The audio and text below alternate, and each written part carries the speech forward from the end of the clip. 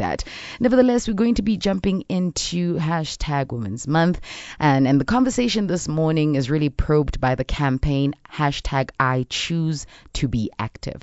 Now, our next guest launched I Choose to Be Active campaign, which intends to encourage people to pursue active movement. The campaign responds to the mandate by the National Development Plans for 2030, which envisions at least 50% of South Africans participating in active citizenry activities intended to keep them physically active and healthy. Now, studies have shown that South Africans are experiencing a rising tide in the non-communicable diseases which have affected ordinary citizens and their quality of life. Now, studies have also shown that there's an increase in healthcare expenses, both at personal level and at country level.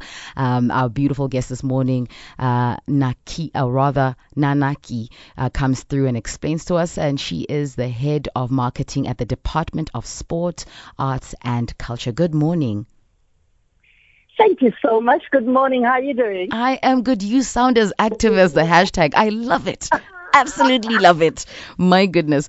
Tell me, what inspired you to start this hashtag? I mean, obviously there's a lot happening that would insist that people get active, but what really gave you that thumbs up, okay, I'm going to do this moment? You mean personally or as a department? Personally. It starts with you, and then I believe that... Absolutely. Yes. Look, I often speak of the fact that there are four archetypes of South African citizens when it comes to attitudes of being physically active, right? You've got those that are called the sports lovers. Your marathon runners, already committed. They're doing all sorts of activities, be it for physical, intentions or for competitive reasons, Yes. And then you've got the second prong that are called fun lovers. And those are the ones that, they will go. There's running, but then they know that after there's going to be some, there's a societal aspect of gathering or of being together, music, entertainment, etc. So you say to them, come for a walk, and then they're going to be there. They're going to be there. They're low-hanging fruits. Then you've got what you call the sports watchers. In other words, there's a game they're watching, right? But to see them participating physically, whoa, is another story. They're chilling in their camp chairs and watching a game of rugby. And there's nothing wrong with that, because we do want South Africans to be appreciating the competitive spirit that we've got as a nation, because that in turn inspires us to want to be a nation of winners, right? But you do want them to get off that couch and be able to exercise. And that's a struggle, and those are the ones that we really look at. Then you've got the fourth group, which is where I sit. Yes. Or where I used to sit, and that speaks to the personal journey for me, where I call them the sport apathy. No, I don't need this. I'm okay. I got the bod. I've got the genetics. And that's really where I was. Because my goodness. Thankfully, I've been blessed with that. But unfortunately, with the way we're working and our lifestyles, and the more you've got increased responsibilities in your workspace and also your family, you find that you start living a very sedentary lifestyle.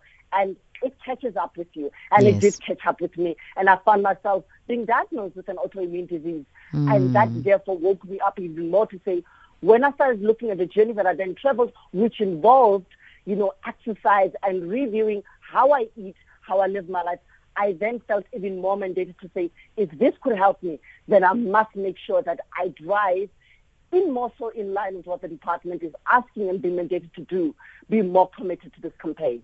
Sure. That's beautiful. Yeah. I think, how can we then participate in hashtag I Choose to Be Active? How do we proactively move towards, ensuring that the 50% that is envisioned by the National Department Plans for 2030 can be, achieved?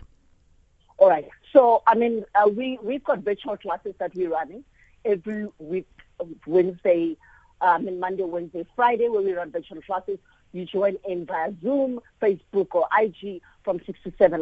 We're about to kick off now on Friday with the Friday session. And then, of course, once a week on Saturday, we've been running one for the month of August. And once a month, then we've got what we call our boot camp, which is boot camp that let me get this right. Virtual boot camp that we run from 7 to 8 the last Sunday of the month. And through those, people can be able to then literally, from the comfort of the home, from the safety of the home, because we still have to be observant of the COVID-19 regulations, can be able to exercise.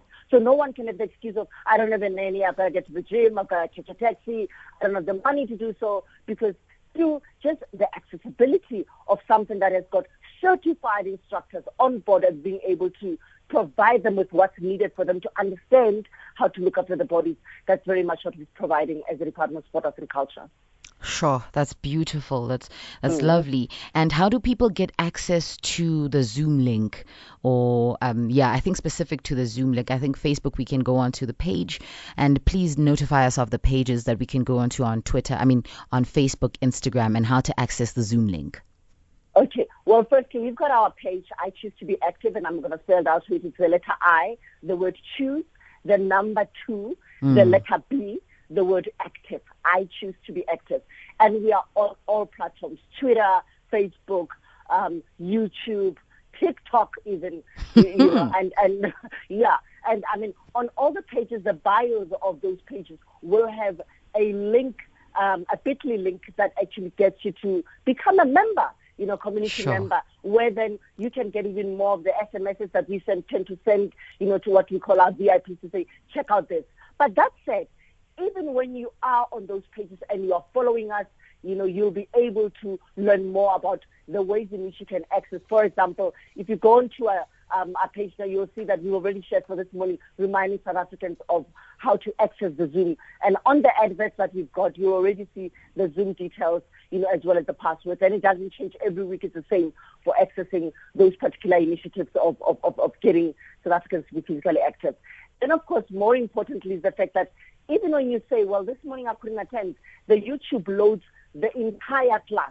So you can go there at the convenience of your own. You can be able to then look at that and practice and obviously exercise with whomever you'd have chosen. Monday we've got HIIT class with Rosam Gwena. Wednesday we've got Dance Your Way to Fitness with Megan. Friday we've got, Ritala Chupa, which is, a conditional body workout that really gets everyone excited about revisiting the importance of exercising with Lawrence Masinge. Sure, that's beautiful. Thank you so much for your time, Nnaniki.